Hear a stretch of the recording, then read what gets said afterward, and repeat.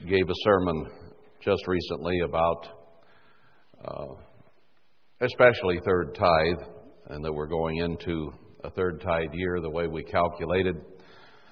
And it spawned some questions, and some had asked for a meeting, which we had last night, to discuss various aspects of it and what does the Scripture really say here and there. And we went from there into some other things which I felt made it a good idea maybe to cover some of that ground again for everyone and point out some specifics in terms of what the Scripture actually says and put some of them together a little better. But at the same time, one of my main hot spots kind of came toward the end of that meeting, where I had remembered some thoughts that I've had in the past in terms of God's financial system and the federal government's financial system, along with the states and the counties and the cities' financial systems. And how do we correlate these together? How do we handle the high taxation we have? Now, you have a fairly high income tax ratio or percentage in this country, depending on how much money you make. And then we have at least, roughly 40 cents a gallon for gasoline that we pay at the pump every time we pump a gallon of gas. It goes up and down with states, I guess, but the feds and everything together, it's at least that much. And maybe it's probably even higher now that the prices of fuel have gone up, because it's probably based on the sales price of the fuel. Maybe it's just a flat tax on the... But nevertheless, it's very high. And you pay sales taxes and excise taxes, and it just goes on and on and on. And sometimes we're paying taxes on top of taxes. It got so bad in Norway, which is a very socialistic government, where whatever you earned, you paid 90% taxes on. That left you 10% for the rest of everything. Of course, they provided housing and medical and all kinds of social services, but you only saw 10% of your income. Now, how are you going to tithe, first, second, and third tithe, on your gross income when you get 10%, and some years that comes to 30%? The math simply cannot and does not work. Now, how do you handle those things? How did the church handle that one in the past? And how should we handle the situation we have in this country, more importantly at this point, so that we can survive financially in spite of everything that is there?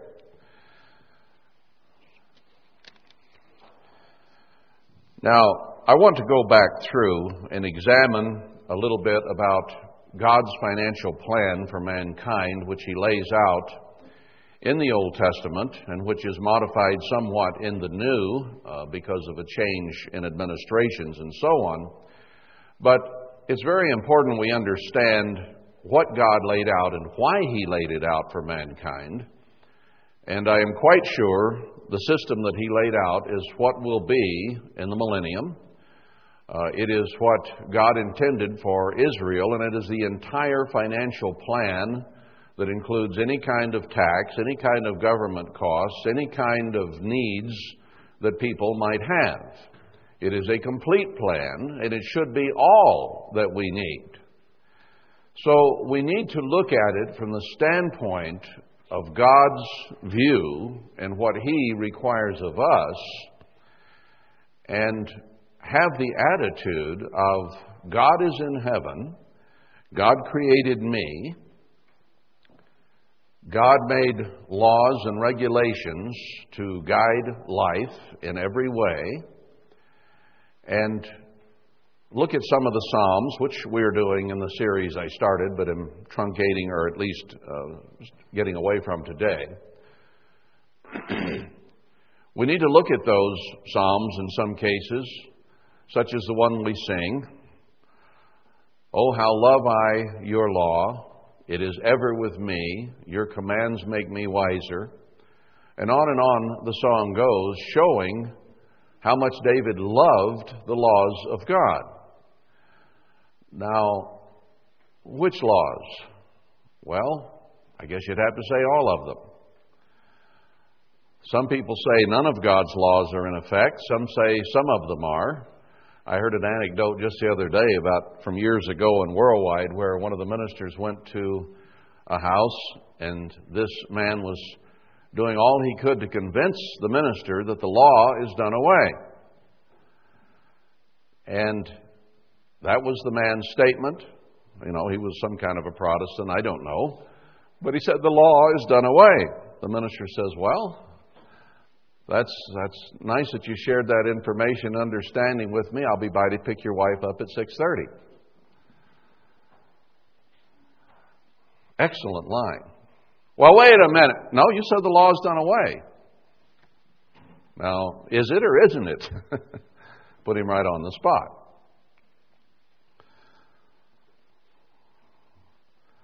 We are to live by every word of God.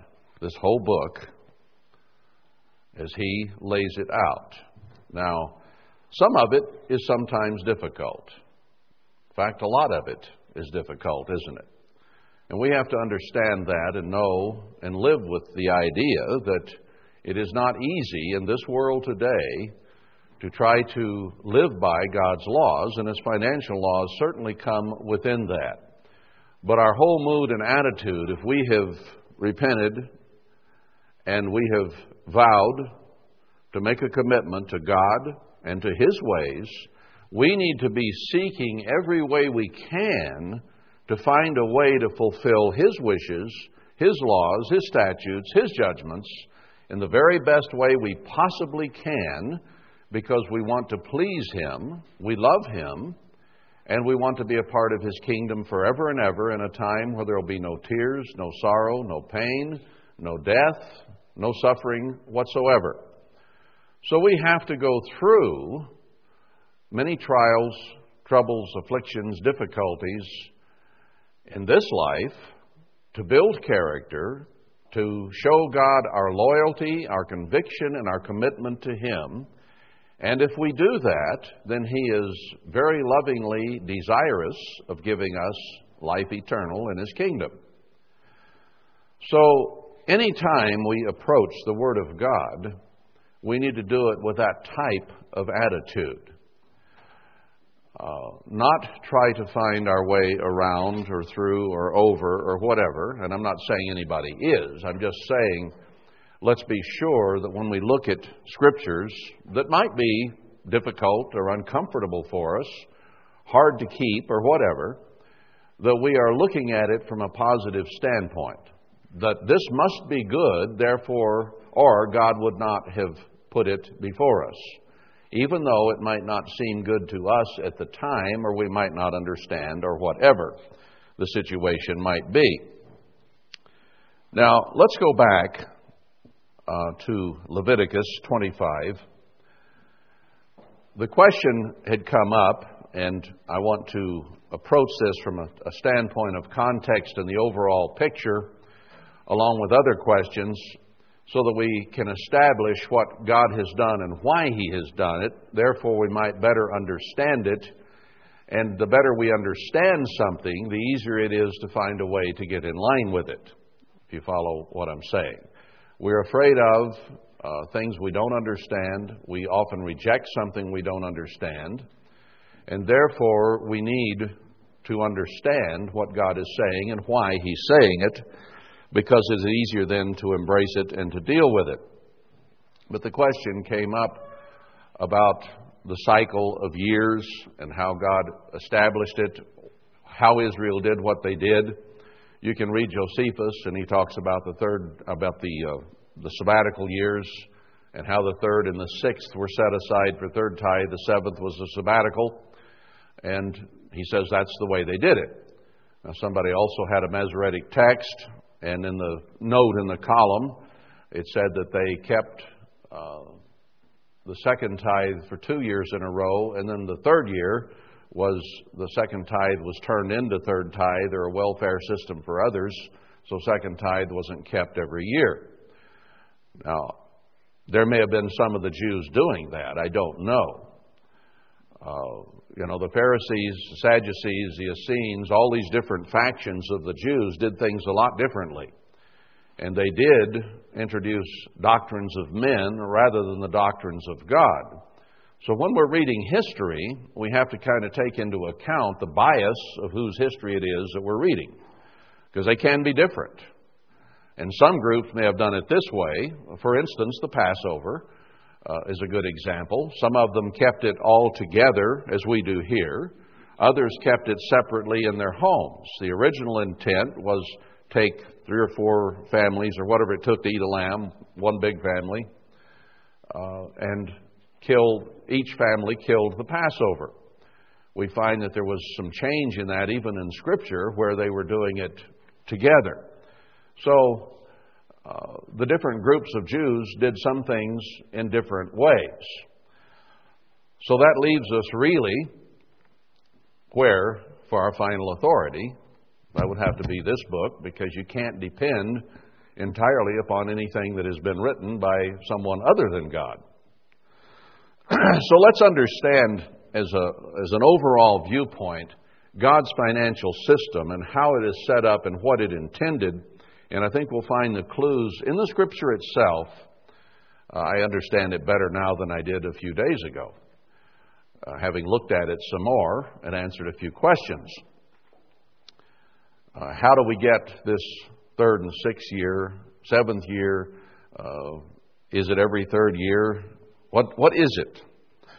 Here in Leviticus 25, this is a review. I think we came here the other day. Speak to the children of Israel and say to them, when you come into the land, understand they had been slaves. They had just simply been doing what they had been told. They had lost sight of God. They didn't even know which God was being talked about. And God brought them out of there and introduced Himself to them. And He promised that He would take them to a good land. They murmured and complained and didn't like what was going on. So He made them wander 40 years until their carcasses dropped. And then He took their children in. So God was setting this up to bless Israel in a land of milk and honey, and to give them a system that would remove poverty as much as it can be removed, would bless everyone, and the mistakes could be mitigated by the system. So He says, when you go into the land, you shall keep a Sabbath to the eternal. 6 years you shall sow your seed, and 6 years you shall prune your vineyard and gather in the fruit year thereof. But in the 7th year shall be a Sabbath of rest to the land, a Sabbath for the eternal. You shall neither sow your field nor prune your vineyard. So this is something you do for God. He gave you this land, and He wants you to rest it every 7th year for the land's sake. And as we shall see, that we might also look to Him and walk in faith. And everything in God's Word essentially is to teach us to walk in faith and in love and in service to Him and our brother, because the whole law is summed up in love God in heaven and love your brother on the earth. That sums up this whole book. But everything written in here is pointed toward that. So His financial system is also pointed at taking care of what God gives us, the land, and taking care of each other, and making sure that everyone prospers and is taken care of. So the law, as summed up by Christ, has to be reflected in the financial laws and everything else that He sets up. So the first thing He says is, you let the land rest every 7th year.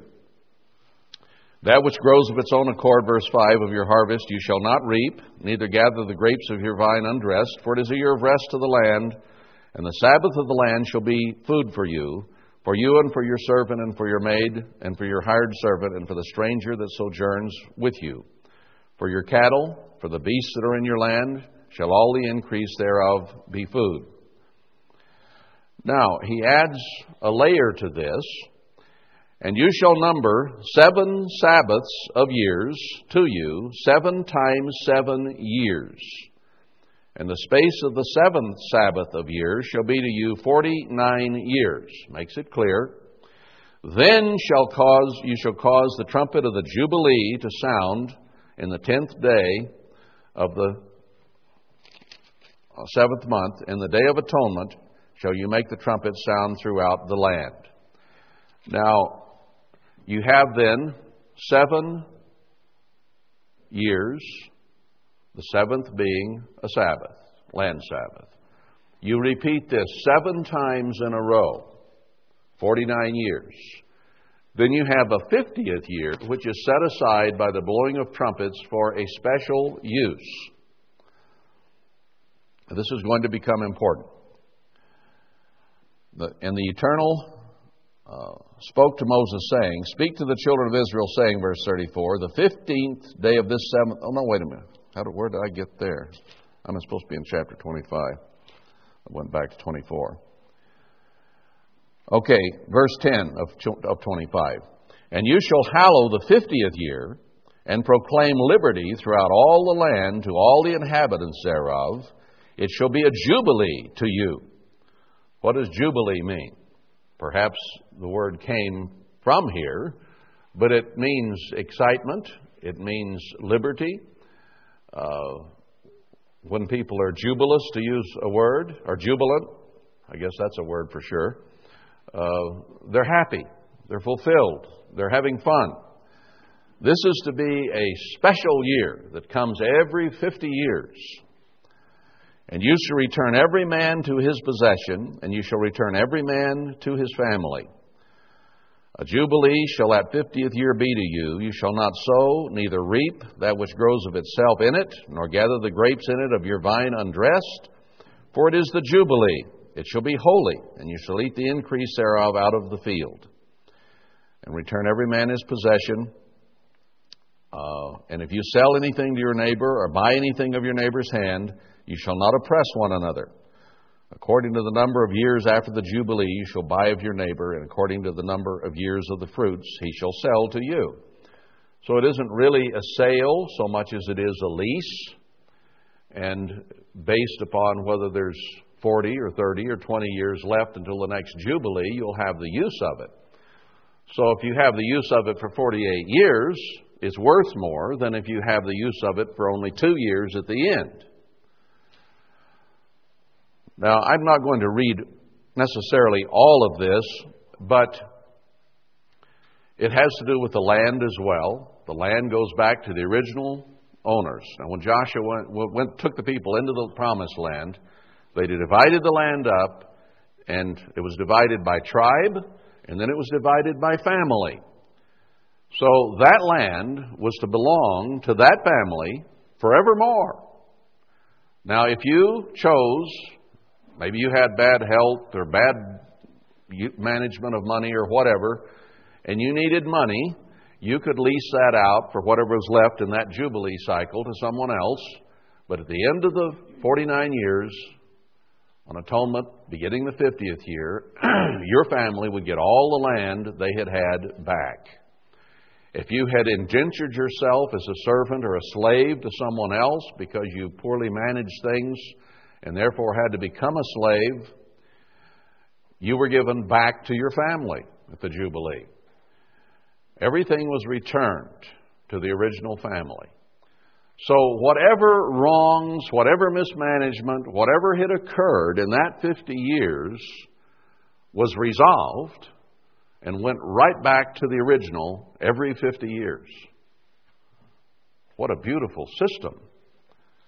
So that no family was ever forevermore deprived, children, grandchildren, for the mistakes of one person. God fixed it every 30, 40, 50 years. Now, verse 18, wherefore you shall do my statutes and keep my judgments and do them, and you shall dwell in the land in safety. So in this financial system, God also throws in safety. I will protect you. I will take care of you if you'll do things my way. And the land shall yield her fruit, and you shall eat your fill and dwell therein in safety. So he's saying, I will bless you, and everything will be good for you if you will follow what I say. Now, there are other warnings in other places which say if you don't, then you'll be cursed, you'll go back into slavery, and so on. We have not used our land properly in this country, and we're about to go into slavery yet again. Everything is going to be taken away from Americans because of greed, because of oppression, because of interest, because of debt, because of all the things that were immorality. Everything you want to name that we do in this country essentially is against God's way. And God is going to take it away from us one more time. And most of us will die, roughly 90%. So God means it. When He says, do it this way and you will be blessed and you'll have safety, do it this way and you're going to die. It's that simple. And if you shall say, what shall we eat the seventh year? He's flashing back not to the Jubilee here, but to the land Sabbath. Because what was just written could spawn a question, couldn't it? Well, what are we going to eat the seventh year? Behold, we shall not sow, nor gather in our increase. It's a natural question. Not a bad attitude, just a question. Then, God says, then I will command my blessing upon you in the sixth year, and it shall bring forth fruit for 3 years. Triple the crop. And you shall sow the 8th year, and eat yet of old fruit until the 9th year. Until her fruits come in, you shall eat of the old store. So when you plant on the 6th year, your crop will be enough for 3 years. Through the 7th year, the 8th year when you would plant again, but then you have to wait till the end of that year to the beginning of the 9th year before you have the harvest to eat. So 3 years, He promises.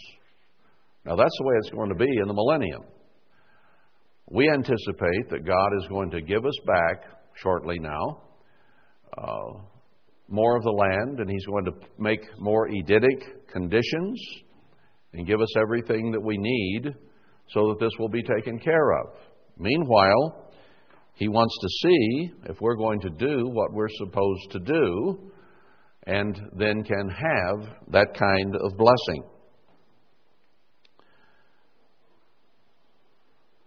The land shall not be sold forever, for the land is mine. For you are strangers and sojourners with me. Ambassadors, as the New Testament puts it, pilgrims, because we belong to God and the land belongs to God, and He's going to return it to His people at some time. All right, now we've set up a 50-year window here that encompasses His whole financial system. And then He regulates it further, and let's understand that.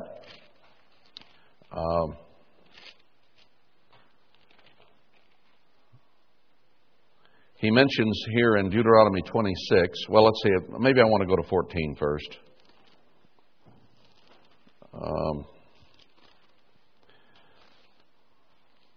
Let's go to 14.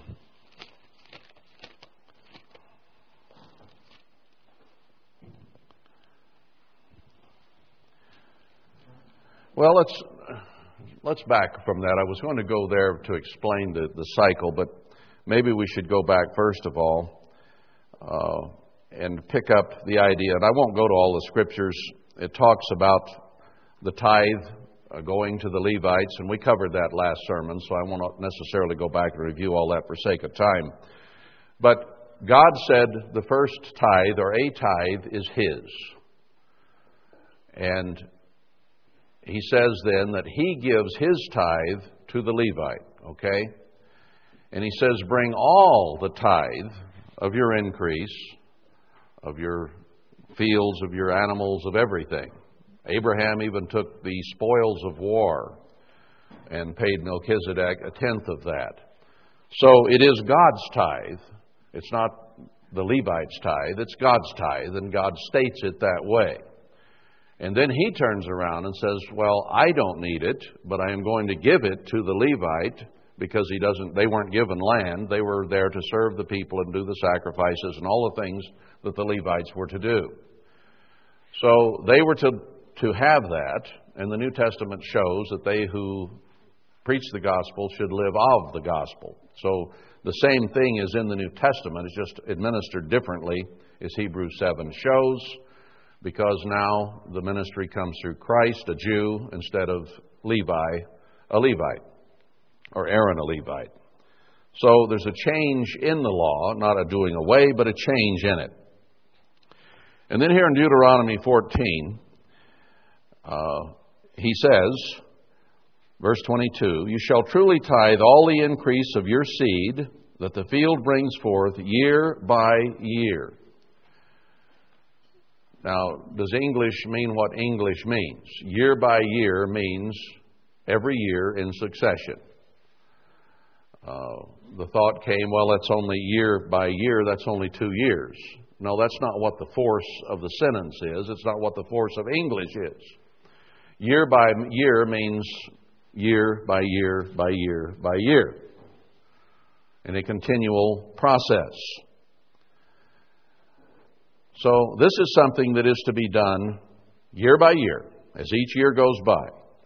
And you shall eat before the eternal your God, in the place which he shall choose to place his name there, the tithe of your corn, of your wine, and of your oil, and the firstlings of your herds and of your flocks, that you may learn to fear the eternal your God always. Now, how is this different from what it says about God's tithe that he gives to the Levite? Back in that scripture, my eye doesn't fall on it immediately, but there's 2 or 3 of them that indicate this. It says you give all the tithe to God and turn it in to the Levite. All of it. Now here, it talks about a tithe that is done year by year, that you take somewhere, and what do you do with it? You keep the feast. So it is a different tithe. You don't give it all to the Levite. You keep it yourself, and you take it where God says. Now, if the way be too long for you, well, taking it to the Levite, if it were the first tithe, or the God's tithe, wasn't too long to go. But this is one where you took it year by year, and it says all the increase of your seed in verse 22, doesn't it? So for the Levite's tithe, it said all. So if you give all of a tenth to the Levite, then that's all of it, isn't it? It's not 3% or 6% or 9%, it's 10%, all of it. Tithe means 10%. And here's something that's saying you're to tithe all the increase of all of these categories. And you're to do something different with it. Well, it can't be talking about the same goods or money, can it? Because you did this with all of that, and now you're supposed to do this with all of this. So it's got to be talking about 2 different things. And you're to eat that before the eternal God. Now, if you gave all of it to the Levite and you're supposed to eat it here, we got to be talking about 2 different things. Verse 26, and you shall bestow that money. He said you can turn it into money if the way be too long to carry the wheat and corn and animals and everything else. Indicating, and there are other places which indicate that within the land, first he appointed Shiloh, a couple of places, and then he settled on Jerusalem as the place that everyone was to come.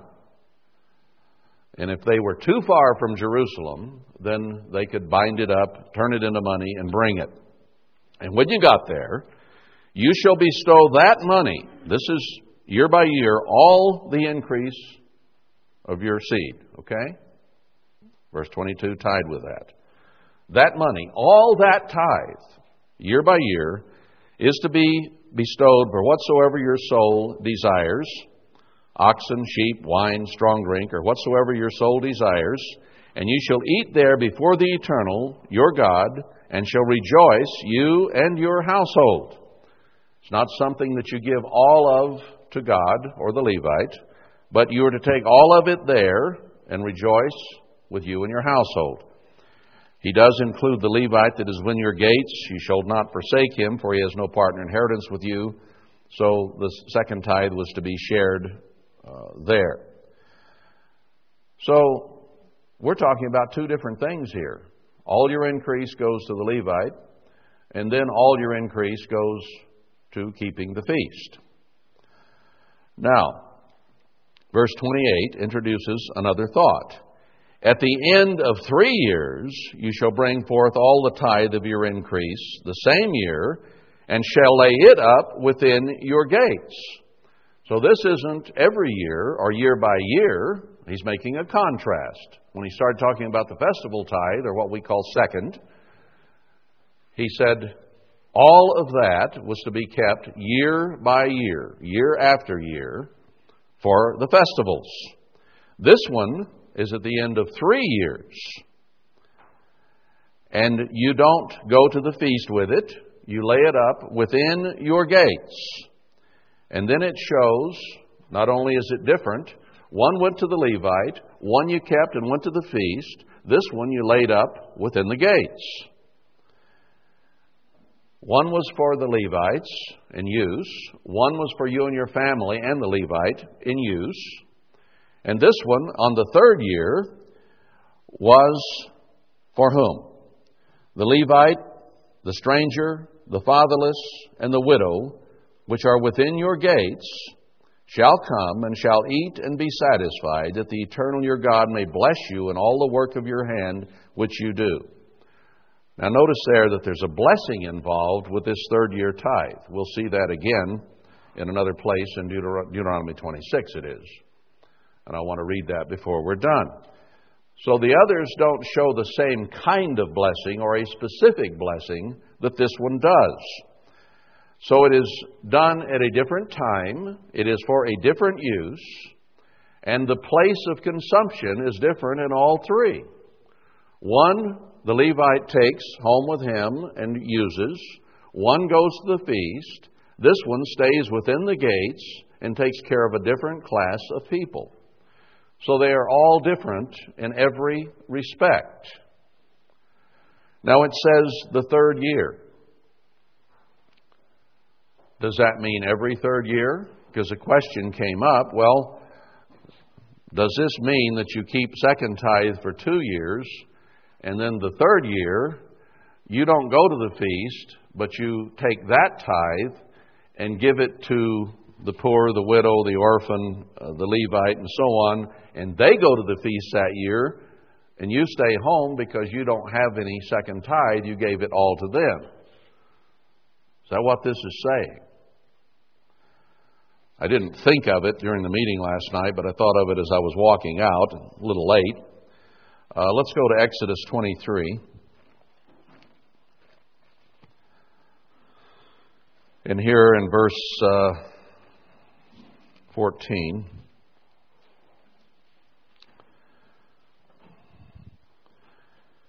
"3 times shall you keep a feast unto me in the year. You shall keep the feast of unleavened bread. You shall eat unleavened bread 7 days, as I commanded you in the time appointed of the month Abib.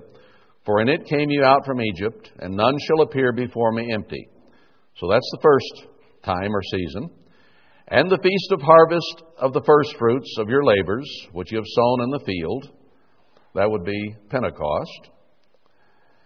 "And the feast of ingathering, which is in the end of the year, end of the harvest year or financial year, when you have gathered in your labors out of the field. 3 times in the year, all your males shall appear before the eternal God." This is every year. So you don't stay home the 3rd year and let somebody less fortunate go on your tithe, festival tithe. All males are to appear 3 times a year before God.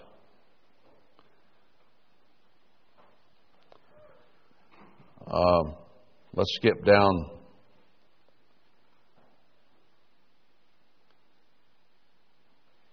No, maybe this isn't the one I want. Let's go on to Deuteronomy 16 and verse 16. Deuteronomy 16.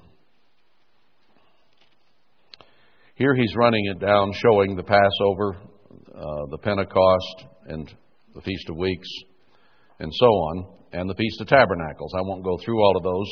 He summarizes those and says, you'll keep those.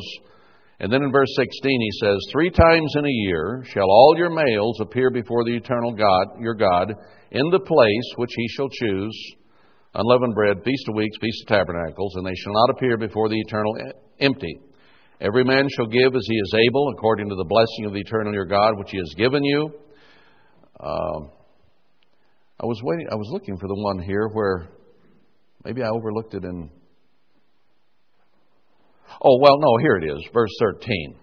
Because it's talking about the Feast of Tabernacles, and it says, and you shall rejoice in your feast, you and your son and your daughter and your manservant and your maidservant and the Levite, the stranger and the fatherless and the widow that are within your gates. So you're to go up to the feast. All the males are required.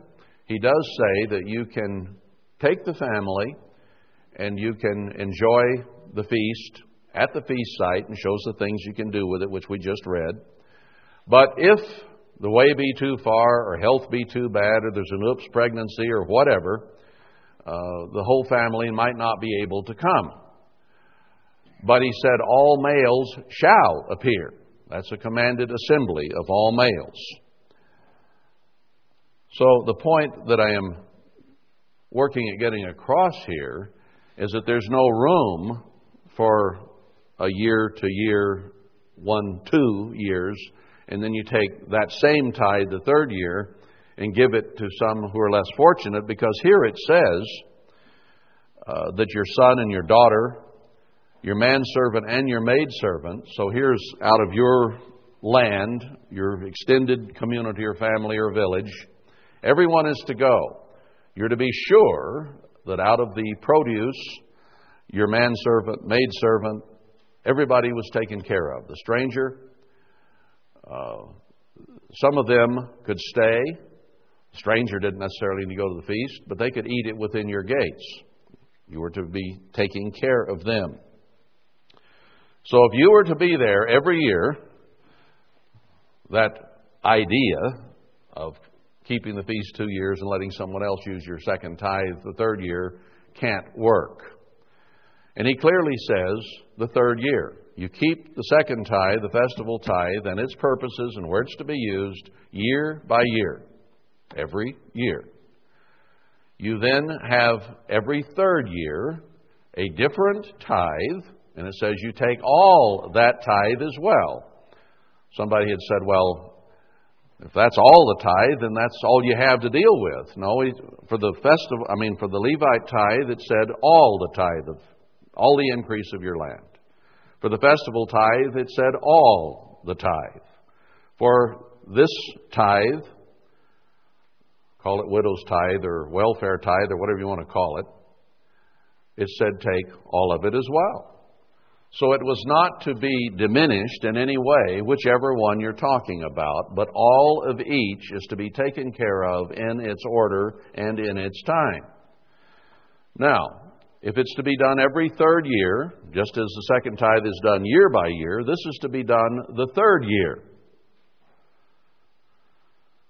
Let's fit that into what we read in Leviticus 25 about the land Sabbaths and the Jubilee.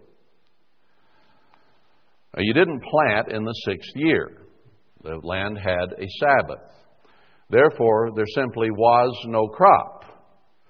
So you have an off year. You don't produce first tithe because there's no crop. Well, you might through the animals, but not through crop.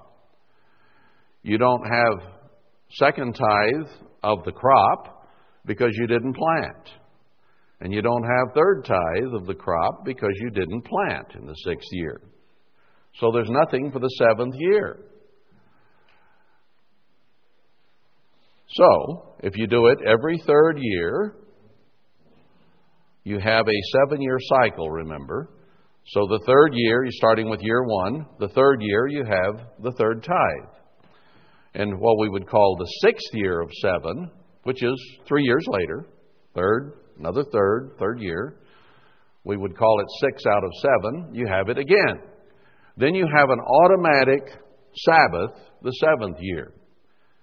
So the Scripture itself is saying that in this cycle of years, you keep first tithe every year, you keep second tithe year by year or every year, and then every third year you have third tithe for a different purpose and kept within the gates. So that would equate to the third year of a cycle, the 6th year of a cycle. You have an automatic Sabbath, then you start the count again. 1, 2, 3, 4, 5, 6. Every third year with a Sabbath exception. That's the way the Bible lays it out.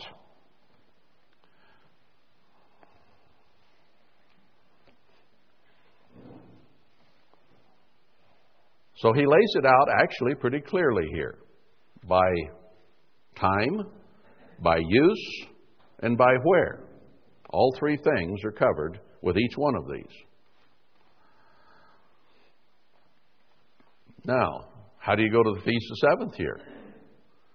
All right, if you ask that question, it's the same thing that we just read about the 6th, 7th, and 8th year of the cycle. God gives you 3 times the crop the 6th year, so you're taking care of the 7th year. You plant the beginning of the 8th year, and you reap the crop by the feast of the 8th year. So you have, given 3 times the increase in the 6th year, you have 3 years of first tithe, 3 years of second tithe, and you don't need third tithe. Well, you need it for the widow and the orphan and so on. It's taken care of. You have 3 times as much of that too, the 6th year. So you get 3 times everything the 6th year, so it carries you through until the next cycle starts after the Sabbath. So God has set it up so that the government is taken care of with 10%. All government. That's the way it ought to be. Now, do you see a government in the United States like that? Or in the world like that? No. 10% was to take care of all governmental needs.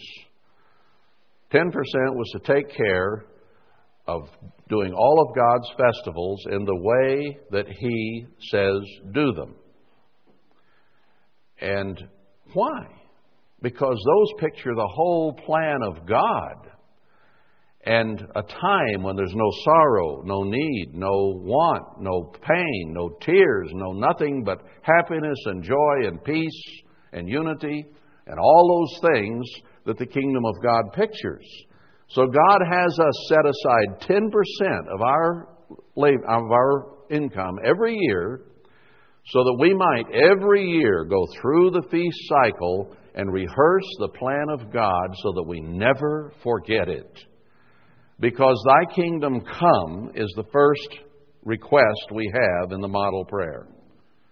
Our eyes always should be on the kingdom of God. That'll keep us out of a lot of trouble. It'll keep us from making a lot of mistakes, if that is our focus and our goal. Now, would God have us just rehearse that 2 out of 3 years?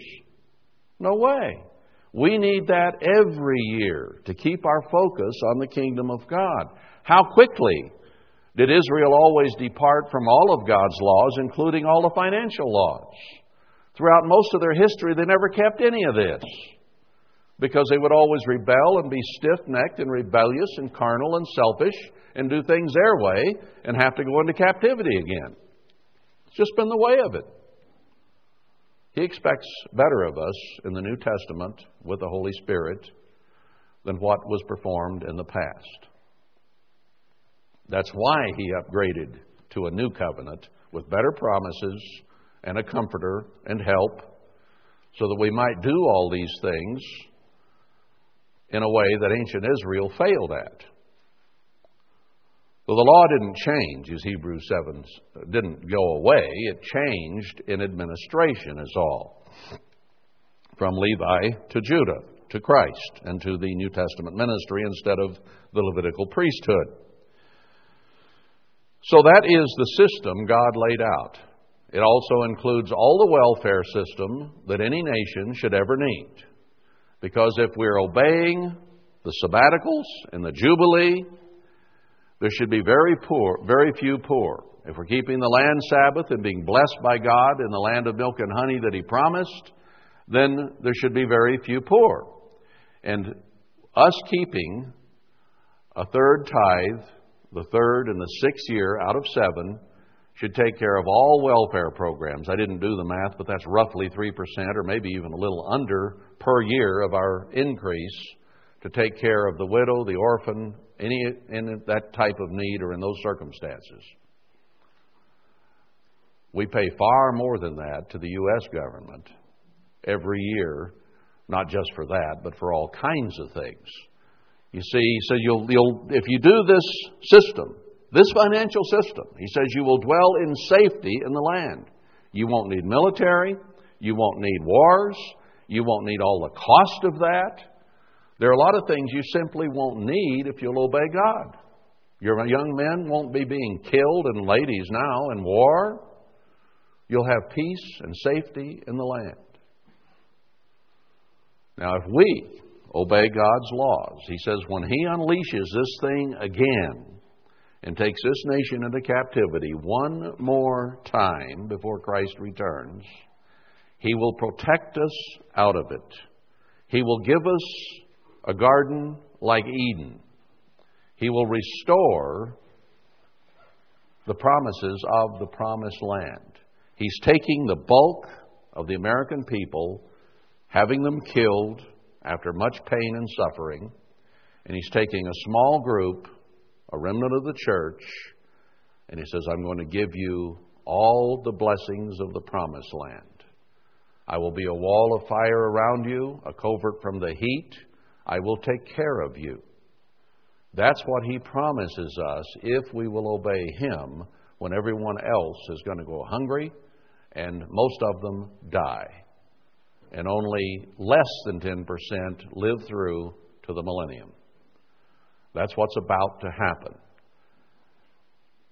So we have a leg up, if you will, if not two, by being given opportunity to do things God's way, the way it will be in the millennium.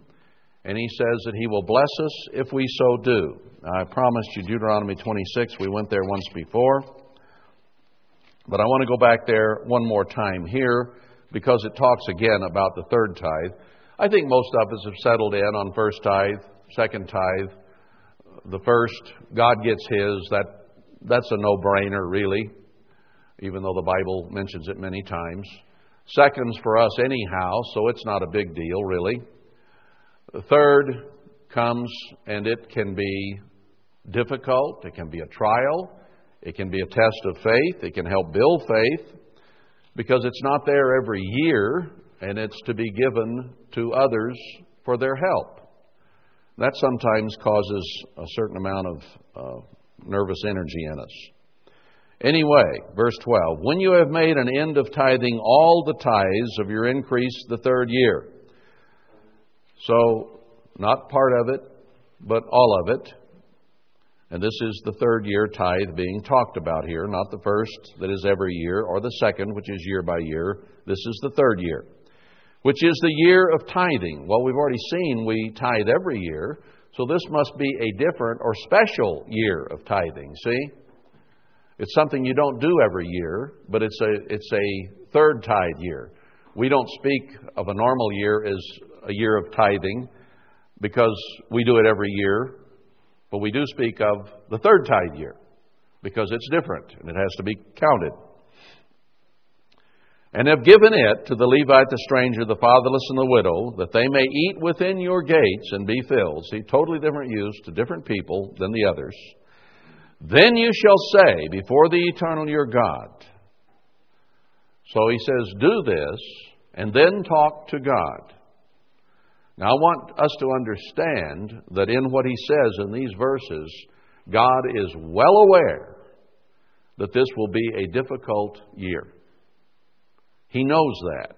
He set it up that way on purpose. He could have had us pay 3 1/3% every year, as Ted Armstrong suggested. But it would have destroyed the cycle, and it would have destroyed the opportunity to walk in faith and trust God. Okay? What is our life about? The just shall live by faith. It is a learning process of learning to trust God in every way.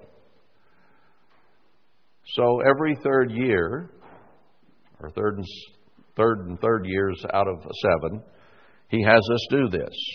Then He says, "Come before me and say, I have brought away the hallowed things out of my house. That money which I like for me, I hallowed it, I treasured it. That's been my 10% the last 2 years. And have given them to the Levite, the stranger, the fatherless, the widow, according to all your commandments, which you have commanded me. You told me to do this, I have done it. I have not transgressed your commandments, neither have I forgotten them. I'm remembering it, and I'm doing it. I have not eaten thereof in my mourning." In other words, this was a trial. This was difficult for me. I felt poorer this year than I do in a normal year. So I had a downcast or a mourning attitude or a difficulty. But I didn't do that. I didn't touch it.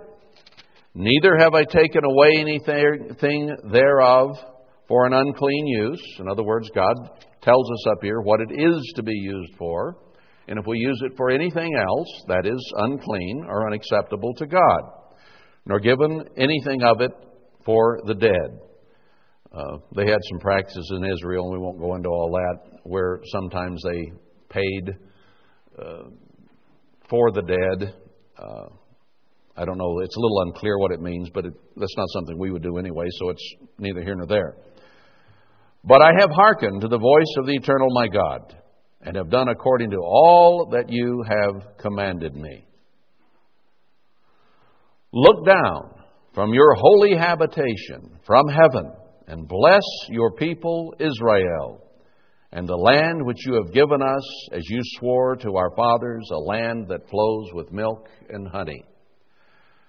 So this is a special year set aside to do all the third tithe every third year, and God instituted it as a button to help us walk in faith, do what He says, and then be able to claim a special blessing for it. And remember, we read about that blessing in Deuteronomy 14 briefly, but here He lays it out. Now, when I mentioned this and read it last time, I had at least one person say, that really gave me hope. It made me feel good that we could all do something together now. It's been individuals doing it based on their baptism or their understanding of the truth. So some people were doing it every year. But we decided to do it all together, as Israel did, and as the law is laid out, so that as a family, collectively, we could do it together, and then all go to God with the same thing and ask for this blessing on all of us. Now the synergy of that is greater than one person doing it in his own year and then asking a blessing on Israel. But if we do it in a united way, then we can all ask that blessing unitedly. And it would be nice to have a prayer at the Day of Atonement, when the Jubilee was done and when the financial year ended. To have a prayer and give thanks to God and ask for His blessing. Now, what does atonement mean? Why did they end the Jubilee on atonement instead of trumpets or Feast of Tabernacles? Because that means we have become totally at one with God. We have perfect freedom and liberty from all pain, all suffering, from all death. We've just been resurrected and are there to marry Christ and be His bride forevermore. Wow, what a day. So that's the day He proclaims liberty throughout the land, and everyone's possession is returned, and all debts are completely forgiven, and we're not to oppress one another at all. It's a beautiful time. Somebody says, well, what if we do this all together, and then somebody doesn't do it? What happens? Does God not bless us because one person didn't do it? Good question. We have examples in the Old Testament where Achan, for one, buried some of the things at Jericho, and then thousands of people died because of that sin until they went through and figured out where it was and who it was, and he was put to death, and then people quit dying. Now, God tells us in Ezekiel 33 that we'll all be punished for our own sin, not the father for the son or the son for the father, but each will bear his own burden. Now, that's a prophecy in Ezekiel. Now, how did God handle it in the New Testament? He didn't ask for a first, a second, and a third tithe every third year. But there came a time, because of severe drought conditions, that people were starving to death in Jerusalem.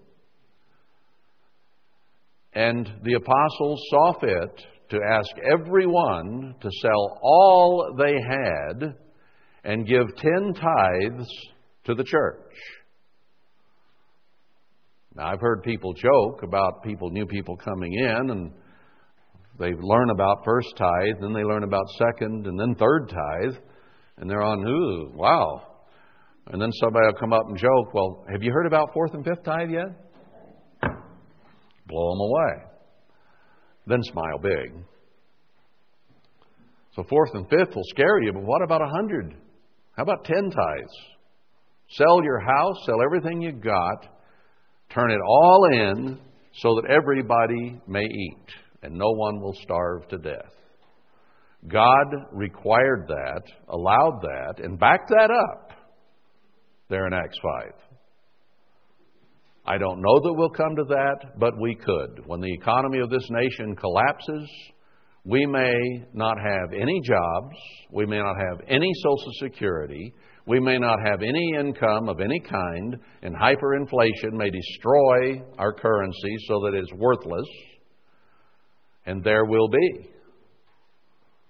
Now, we see this coming, and I think most of us have been laying up for it, knowing that it could occur, and I think that it shall. I would be surprised if we don't go through what Israel did when they came out of Egypt and go through the first of the difficulties, the plagues as they had then, with the rest of the nation, or with Egypt. And then God made a difference. And He's promised us He'll make a difference, but He doesn't promise exactly when. That's up to Him. So we might come to the point where no one has any income and all we have is what we got. We're to share and share alike and make sure everybody eats. That's the beauty of this community, or any community such like. God asked us to come out of Babylon, out of the cities, and dwell out here in the wilderness, the mountains, and the desert. And He said, I will take care of you when the time comes.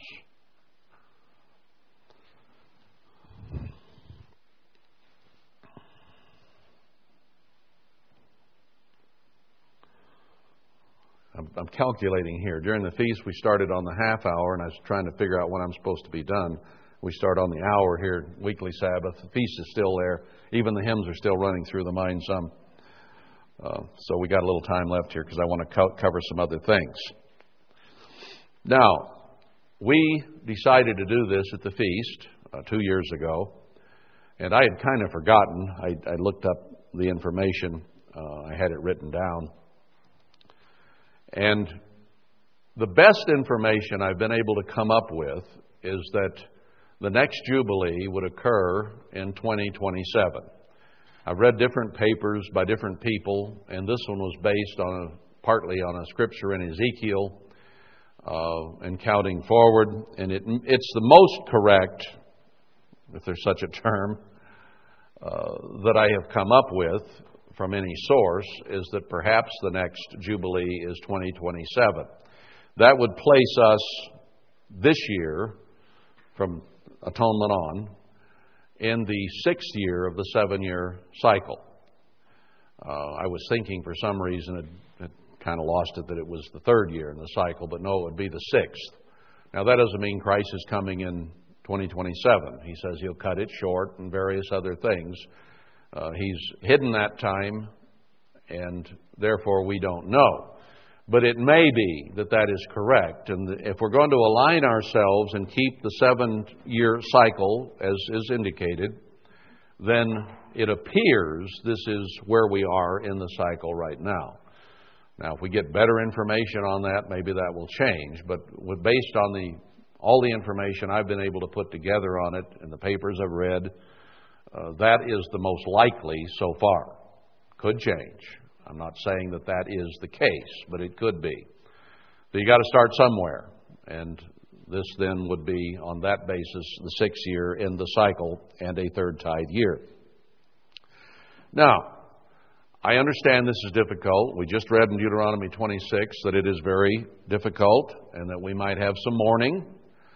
I can recite you hundreds of stories of people who have not been able to put a pencil to it and figure out how they would ever keep the 3rd tithe. And yet they've gone into it positively and said, I will do this. I don't know how it's going to happen, but somehow it has. They've gotten blessings from here, a raise at work, the motor didn't blow up, various things happened. Maybe they had some healings and didn't have medical bills, or maybe nobody got sick or broken armed during that time. It worked. Now, if we go into it with a negative attitude, and I don't see how this is going to work, and are doubtful, and instead of an attitude of faith and positive approach, I don't know that God will bless that attitude. Did I finish the story? No, I didn't. About the drought in Jerusalem, I got a little bit off. Because the point of going there was, does God hold the whole group responsible if one doesn't do it? Ananias and Sapphira is the conclusion of that story. Sorry about that. They decided not to do as the apostles asked them. And the apostles did not cut their heads off or hang them. God struck them dead. No one else was struck dead in the congregation.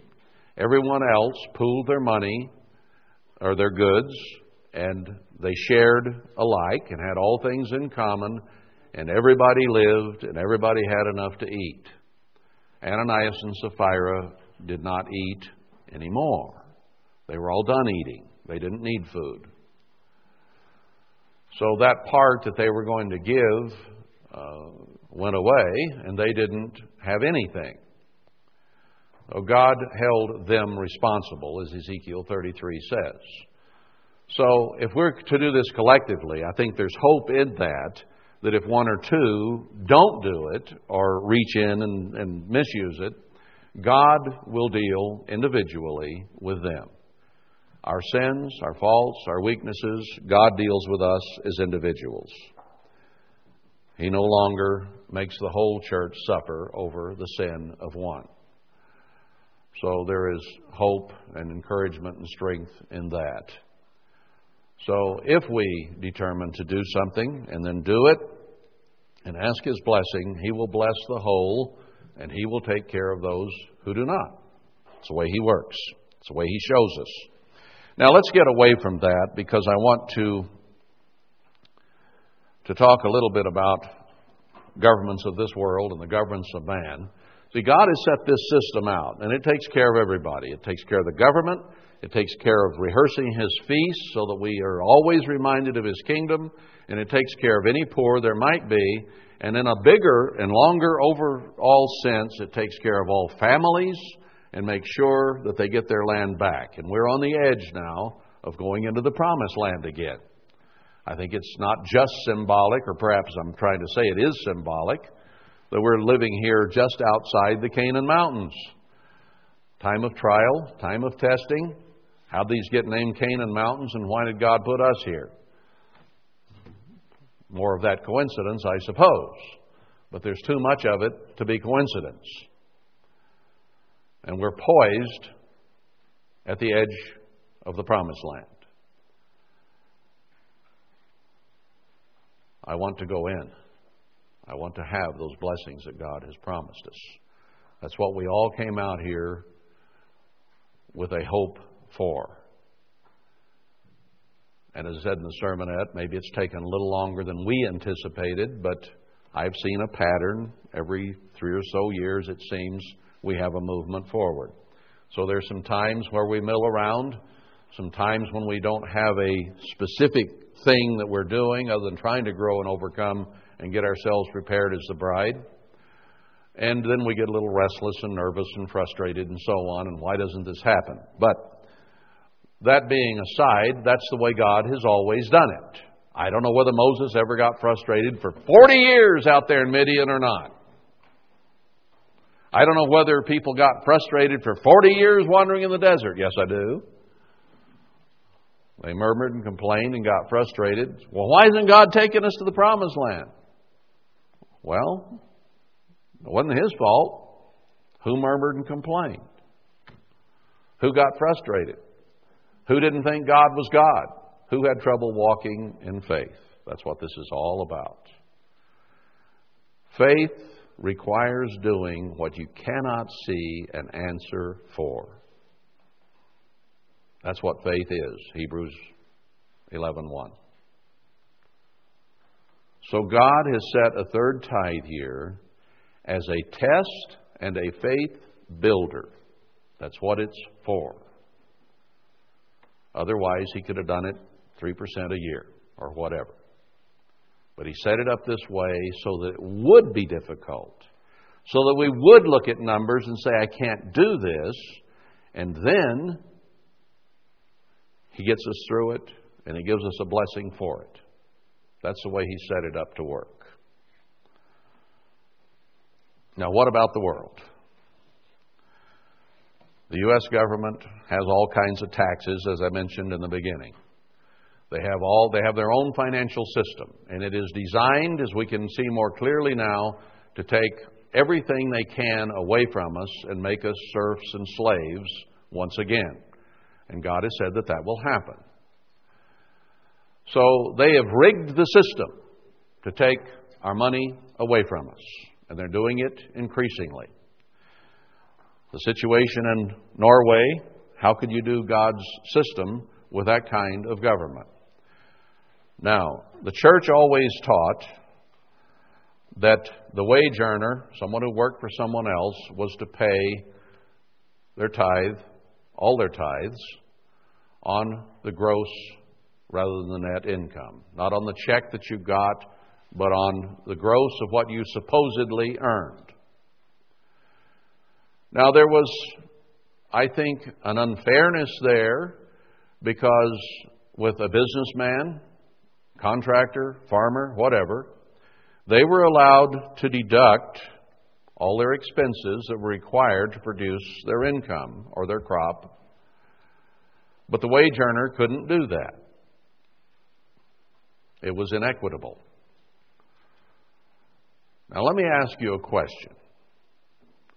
If the government charges you 20, 30, 40% of your income and goes and fights wars in Iraq and Afghanistan and Libya and wherever else they're going this week, in their imperialistic try to take over the world, is that an increase to you? How are you increased by that? God said if you'd keep His financial system, He would protect you and you wouldn't need to fight wars. He said He would bless you and you wouldn't have need.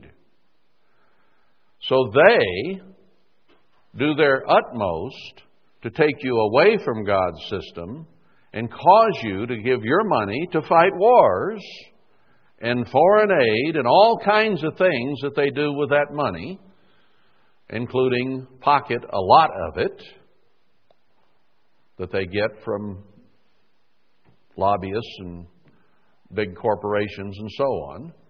And they get rich over it and from it, and you get drained more and more.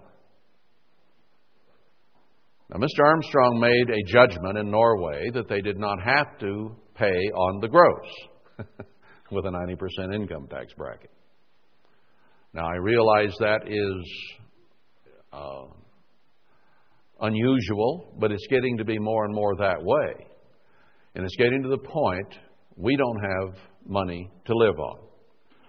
I think I am within the authority God has given me to make a judgment on this, and in some senses that is the case. Remember how Paul said, the Lord didn't say this, but this say I, about divorce, when you had one in the church and one not in the church that God didn't call, and said you're not bound in those circumstances. And he said he had the Spirit of God, and that God backed that, and God indeed did by putting it in the Bible in 1 Corinthians 7. So it is Scripture now, and is accepted of God. Now, we saw last time that God has a difference in administration in the New Testament. It isn't Levitical anymore. It is Melchizedek or Christ's priesthood, and we're all spiritual Jews, not Levites, Gadites, Asherites, or Ephraimites, or whatever. We're all spiritual Jews. And they administered things differently. I didn't mention this, it came to mind later, but did not Christ change some pretty heavy administrations? Where before they'd had the blood of bull and goats for sacrifices, He did away with that type of sacrifice. But He didn't do away with the law. He just changed it. Now it was Christ's sacrifice instead of bulls and goats, because bulls and goats couldn't forgive human sin. But His blood could. So He changed that whole system of sacrifice, got rid of it, and He became the one and only true sacrifice. But sacrifice is still there because it applies day by day for you and me and sins that we commit daily. We have a daily sacrifice. Emmanuel, our brother. We also sacrifice not an animal, but ourselves. Crucify the flesh daily, He says. The flesh does not die easily. It rises up every day to be dealt with. So we have Christ's sacrifice, and we are commanded to follow His example and be a living sacrifice, Romans 12:1, daily. So He changed the entire administration of sacrifice, didn't do away with the law of sacrifice, changed it. Didn't do away with the law of tithing, as Paul shows in Hebrews 7, but changed it from Levites to spiritual Jews. And with that comes some different ways of doing things. The old covenant has changed to a better covenant. We still have a covenant. Covenants aren't done away with. We have a new one with better promises and more help through the Holy Spirit. So it's a totally different administration of what originally was, right? So, when Paul saw a change from the agricultural life to people living in the cities, which it was in his day, then they changed the way that they handled the tithe. They were still tithing. He still said we collect the tithe and can. But it was in terms of money from wage earners, mostly instead of from farmers, because most of the churches were in cities. So he changed the way that it was done, but the law was still there. So I think I'm on safe ground in saying we have to look at our circumstance and apply God's law and the principles of it so that we don't do violence to His way, but if we're going to do violence to anything, do it to the world's way, to Satan's way. So, if doing what the federal government requires of us makes us look at the way we tithe a little differently, so be it. And I do believe that you cannot count what the government takes away before you ever see your check as increase. How does it increase you? You don't spend a dime of it. So I think we should, without a conscience problem, change from what Worldwide said and pay on the net instead of the gross. Now, what you do increase, you still tithe on. So if it's on the check you get, or the money you receive, you tithe on that. Now, if the government gives you part of that back when you pay your income taxes in April, that was money that they took out that you didn't tithe on, so you would then tithe on your refund because it is increase that you did not get until April, and you did not pay tithe on it because you paid on the net. So you would take it out at that time because it is at that point increased to you, so you would owe tithe on it.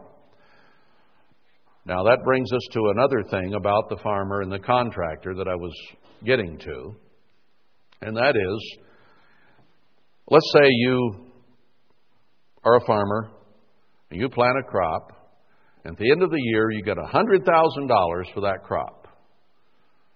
Do you pay $10,000 tithe? No. You had to buy seed, you had to buy fuel, you had to buy a lot of things to produce that crop, fertilizer, whatever. So you deduct those costs that you paid out, and then you take your sales price and subtract the costs from the sale, and what is left is your increase. You might only increase by $20,000 or $30,000, whatever, but that's all you tithe on. Same with a building contractor. Signs a contract to build a house for $100,000. That's a joke. Let's say $100,000 to keep it simple. And you sell that house after you build it for $100,000. Do you tithe on that? No. You had to buy 2x4s and shingles and carpet and everything. So that house may have cost you $80,000 to build. So when you sell it for $100,000, you only had an increase of $20,000. So that's what you tithe on. Now that makes sense, because what is the true increase? Only that which is an increase to you after expenses. But at the same time, the church always said, well, the wage earner, maybe they didn't trust wage earners, I don't know. The wage earner couldn't deduct any of the costs of making their living. Let me give you an example. If a farmer's tractor breaks, he drives 30, 40, 50 miles to town and buys a part and takes it home and fixes his tractor. Part of his cost of producing his crop is the part. Part of the cost of producing his crop is the fuel it took to go to town and buy the part. So he deducts all of that because it's part of the cost of the crop. Without that part, the tractor didn't work. So that is a cost. Now, the wage earner, you sitting right here, don't have many jobs next door. You drive 30, 40, 50 miles to work. Now, you have to drive there or you won't work. Now, is that a cost of producing your increase? Yes, it is, notwithstanding past doctrine. I see no problem with you deducting the cost of fuel to go to work, back and forth to work daily, from your paycheck before you tithe. Now that lowers the income of the church. I don't care. Okay? We're not here for numbers or money. It is only fair if the farmer and the contractor do it, and the carpet layer, he has to buy tax strip, on and on it goes, any business you're in. It costs you money to go to work and earn that check. So a reasonable amount of your car expense and a reasonable amount of your fuel should be deducted before you tithe. I think if it's what's good for the goose is good for the gander. The contractor and the farmer can do it, you can do it. Why should there be a difference? Now, there's a consideration here. There is always the opportunity for abuse. I've heard some people say, well, I don't owe any tithe because I don't have any increase. If I'm going to work, I have to have a house to stay in, or I'll have pneumonia and I can't work. I need a bed to sleep in because if I don't get my rest, I can't work. So that's a business expense.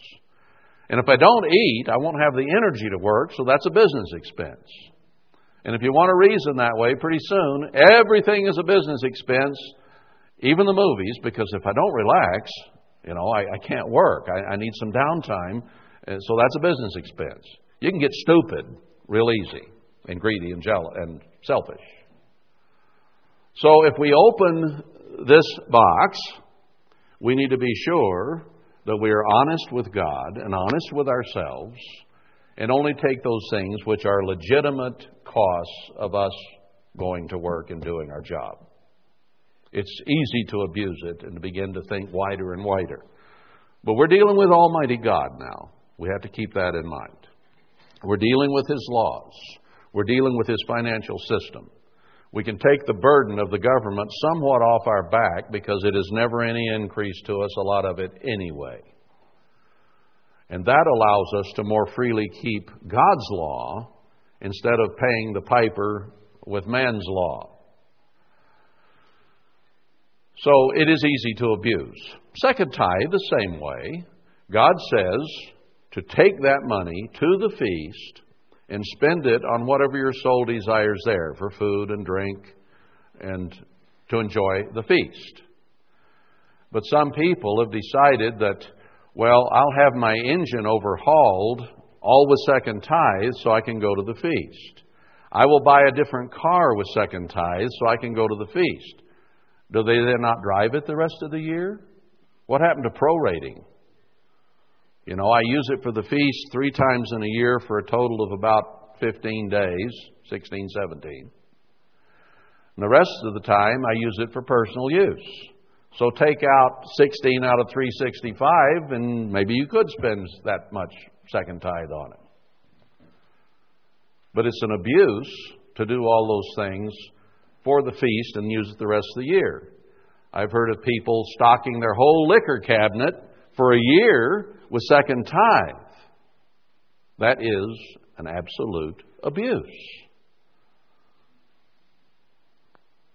You're supposed to eat, and you probably should buy a beef or two also a second tithe at the feast. And that way, you could eat it the rest of the year and you could drink liquor with it too.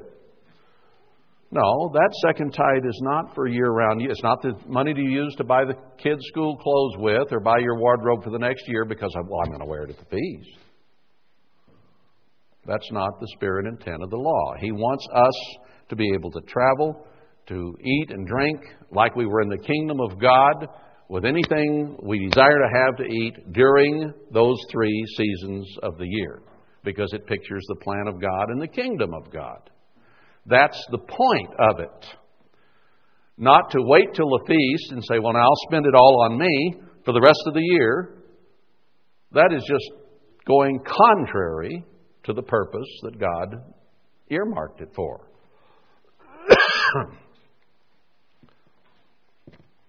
So, consider your real increase. And there's one other thing I'm going to mention very quickly here. And that is our system of debt in this country. Now, I've been preaching for years and years that God tells us to get out of debt and not go into debt. And we've drug our heels. We've been part of the American system. And if we have a want or a need or whatever, it's just so easy to whip out that plastic. It's so hard to tear it up and pay off our bills and not go there. If we can't afford it, don't do it. God tells us we're not to be borrowers, but we should be in a position to be lenders, as a nation and as a people. Now, when you've got a bunch of debts and a credit card or 2 or 5 or 10 to pay and car payments and all this kind of thing, you are making the third tithe year harder on yourself. Because if you were and had been denying yourself things that you wanted, Americans we think we deserve iPods and iPads and all kinds of things today that you can't live without, have to have it. If we made ourselves, discipline ourselves to only take those things that we need and can afford and get rid of all our debt, then when these things came up, We wouldn't blame God for giving us a hard system, because we would have gotten our house in order and we would be prepared for it. Now, I know it's a little late at this point to be saying that, but it's a good time to say it since we're facing it. And I've been saying it for years and years, over and over, and yet our alligator rear end overcomes our canary brain. Maybe you can understand what I just said. I know you don't like to hear this, because things we need to hear, we don't like to hear. But we need to discipline ourselves. Sometimes you can't afford a vacation because you have responsibilities. Some foods you can't go to an exotic place to buy because you can't afford them. Maybe sometimes we have to eat beans and homemade wheat bread or whatever. And we don't need to go to Trader Joe's or Big Vic's or whoever to get things that are exotic that we think we like that cost more, and use the excuse that it's health foods. There are cheap health foods you can buy. And you don't have to travel a long way when you can't pay your bills and take vacations you can't afford and still keep your responsibilities up. Now, I'm not against eating food we might enjoy, and I'm not against vacations at all. I am only against those things when we can't afford them and do them anyway and then can't pay our bills. Now, I feel God has truly blessed us and that He's brought us out here. Nobody has a house mortgage. You don't have a house payment. Your land payment is almost nothing. And our taxes are very low compared to everyone else pretty much in the nation. Very low. I've had one person try to tell me, well, we didn't have any taxes where we came from on our house. Yes, you did. If you had a mortgage, you paid real estate tax because they have PITI, pity, principal, interest, taxes, and insurance. And your bank or your mortgage, your lender charges all those things, and they're rolled into the payment so you don't notice it or know it's there, but it's there. There is not one piece of real estate in this country that does not have real estate tax. Sorry. And ours is very low compared to most of the nation. So God has brought us to a situation. Now, jobs are harder, but nearly everybody's working.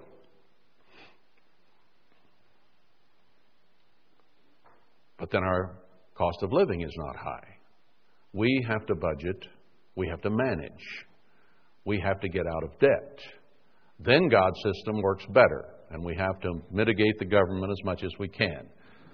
Another question, I'm out of time, but I'm going to hit one more, and that is, well, the government has welfare programs, and they take our money, and then they use it for the widow and the orphan and so on. It is not my job to go there. It is my job to preach the Word of God and teach what true increase is and what God's financial system is. Then we are to do our best to get in line with that, to count our blessings, to look to God who made heaven and earth, who made us, who made milk and honey and everything good in the land, and look at Him to take care of us. We're His children, and ask Him daily, Father, give me my daily bread. He tells us not to be anxious about what we'll eat or what we'll wear. So if we worry and complain about what we're going to eat or somebody else is going to eat, it is showing a lack of faith, is what it is. Because He said, trust me and come daily and ask me, and I will take care of you. But if you worry and you fret and you complain and you murmur, He will not. So He will make it possible somehow for us to keep His financial system. And I don't know how you'd ever do it, to go into what the U.S. government does with the money they take from you and what they use it for. And does it go to the designated ones that Scripture says it is to go for. How could you determine that? Better to pay on your net. Let them do with the taxes as they will, and we obey God. That's what we're here for. That's what His promises are about. Put me first. Trust me. Don't worry. Don't get anxious. Pray daily for the things you need, and I will take care of you. And if we do that with the right attitude, we'll get tried, we'll get tested. Third tithe will always be a more difficult year than the others. And God said so when He instituted it. You'll have time of mourning. You'll have time of more need than you normally have. But it's there to teach you to walk in faith. Remember, the one thing that He said above anything else, will I find on this earth when I return? Will I find faith? The just shall walk by faith. Trusting God is what it's all about. So He has set the system up to cause us to have to trust Him, or disobey and trust in the arm of man or some other system or some other way than His way. And Satan and his governments are setting things up to try to get us away from God's way. So all I can do is teach what God says. And then we need to find a way to obey our Creator the best we can